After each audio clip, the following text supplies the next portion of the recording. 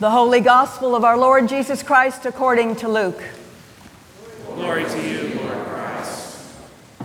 Jesus said to his disciples, "Do not be afraid, little flock, for it is your Father's good pleasure to give you the kingdom. Sell your possessions and give alms. Make purses for yourselves that do not wear out, an unfailing treasure in heaven where no thief comes near and no moth destroys.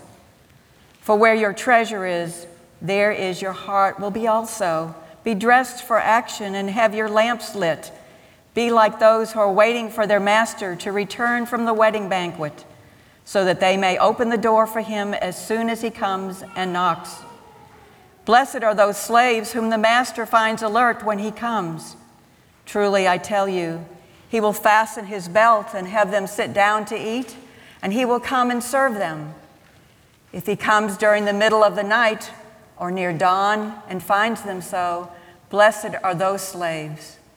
But know this, if the owner of the house has known at what hour the thief was coming, he would not have let his house be broken into. You also must be ready, for the Son of Man is coming at an unexpected hour." The Gospel of the Lord. Praise to you, Lord Christ.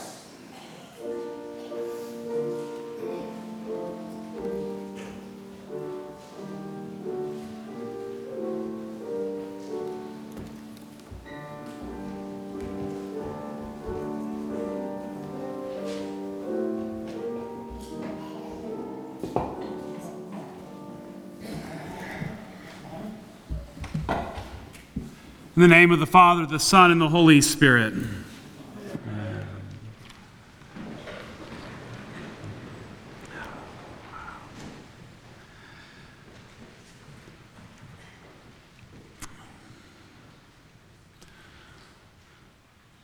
I've spoken the last few times I've been in the pulpit about the way that we seem to kind of have these paradoxes that exist within our own selves, the way that we can feel about kind of these values that are in conflict. And I keep finding these paradoxes, so you'll have to indulge me with one more this year. I love the excitement. I love the excitement of a new year. I mean, this is the most beautiful thing that as a church community we could ever ask for. People that are eager to be here, a community that is gathered with hope and excitement about all the different ways of beginning new. And it's a great time, that start of a new year. It's a chance to make new friends, to kind of leave behind the things that we feel like we haven't done our best with or where we've messed up. And it's a chance for a new beginning, and it's exciting. And when you leave these doors today, you're going to walk out into a hall. You're going to probably be a little bit overwhelmed. It's okay. And you're going to have a chance to find something new to plug into, and it's exciting. It's also the start of college football. Probably more important to most of y'all. That time when everybody starts new, when Alabama, Auburn, Tennessee, and Mississippi State are all undefeated. It's a very rare moment in our lives. And so I love the start of a new year. We've got new water bottles and new backpacks and all that good stuff in our house. And then I experienced something else that kind of unsettled me this week. We had somebody who came to the church who clearly a lot of things weighing heavy on this person, and just wanting to kind of come into a community, I think, and share that, and not sure of everything, but that person came in and clearly hurting in a lot of ways. And yet realizing that probably the best thing for the community to do was to at least reach out to the police and share some concerns. And so that was the advice that we took, and that's what we did. And so we called the police. And thinking that, in an honest way, that yes, we have the well-being, hopefully, of this person in mind, and also the well-being of the community in mind. And what I can't escape in my own kind of conscience is just how anxious maybe I am, or I'm aware that we are in this time. And so while we are facing this new opportunity of excitement and growth, at the same time, we're living in a time when you can't walk into Walmart without feeling a little bit scared or anxious. When you go to the movie theaters, you're probably looking for where your exits are. And that's just the reality of the world that we live in, and it doesn't feel right. It doesn't feel okay. And what I was aware of is how my own anxiety, while I think, I'm actually very confident that we made the right decision to at least reach out to experts who understand kind of how to de-escalate situations and all of that good stuff, how much we still try to hold on to security and we allow our anxiety to shape our interaction with other people. And part of it may be the reality of the world we live in, but I also wonder what it looks like to surrender some of that and to reflect on it and to imagine what healing would look like and what transformation would look like in the midst of those. And so in kind of reflecting on that experience, what I noticed in our readings, especially in the Old Testament and in the Gospel, were words of comfort. God is reaching out to Abram, whose world has been upset. The only way that he knows about kind of continuing on, the way that framework that Abram's coming from, is that he is going to have lots of children and having people that I love dearly who want nothing more than that know how painful that is. And he wants to know that he is going to be secure. And so we hear God making these promises that his life is going to be more than just the life that he knows now. And then in Jesus' words to the community in Luke, he is saying, do not be afraid. They're anxious. I mean, can you imagine? They're getting wrapped up in this new community, and they're anxious and they're concerned about what that life is going to look like.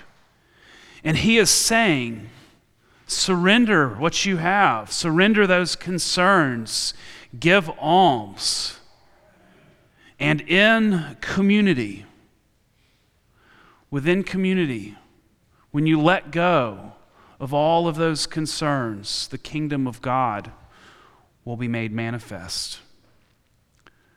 It is the greatest of paradoxes of letting go of the things that we think we need to have to really find true life.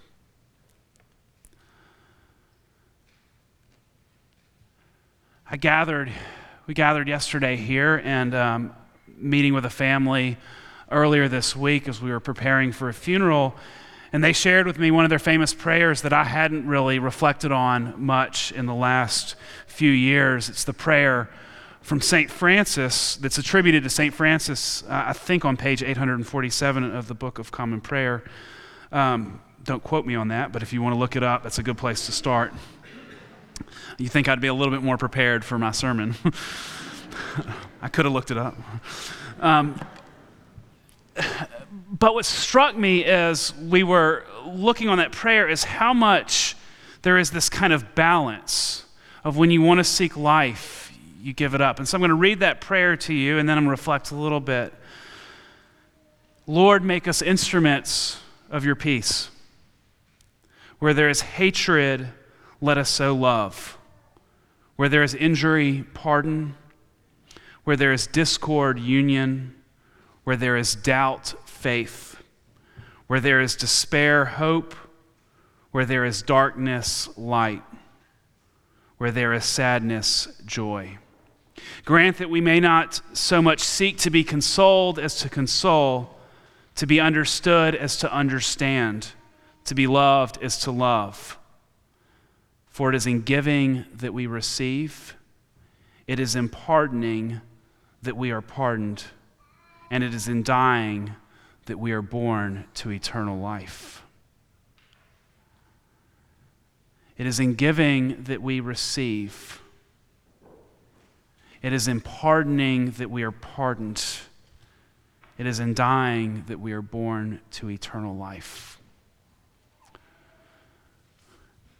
We are beginning something new this year. In a moment, anyone who is beginning a new transition, students, teachers, educators of any kind, are going to be invited to stand up and come forward. Either have their backpacks blessed, or really, it's really a chance just to offer a prayer of protection and love. And I'd like to think that as we begin new, that there's an opportunity to let go of all those things that are holding back, the worries, the anxiety, the fear, and to embrace the way that we give ourselves, the way that we reach out to others, the way that we serve, the way that we love, the way that we offer hospitality is really a gift for ourselves to find the life that Christ offers us. May we find that gift in the community that is gathered here. May we find that gift in the world that is hungry for God's love, and in giving it, we find it. Amen.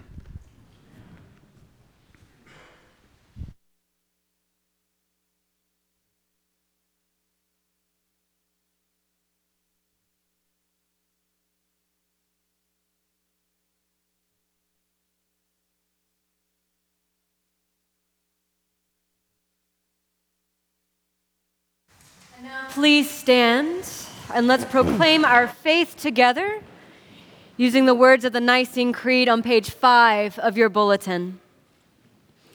We believe in one God, the Father, the Almighty.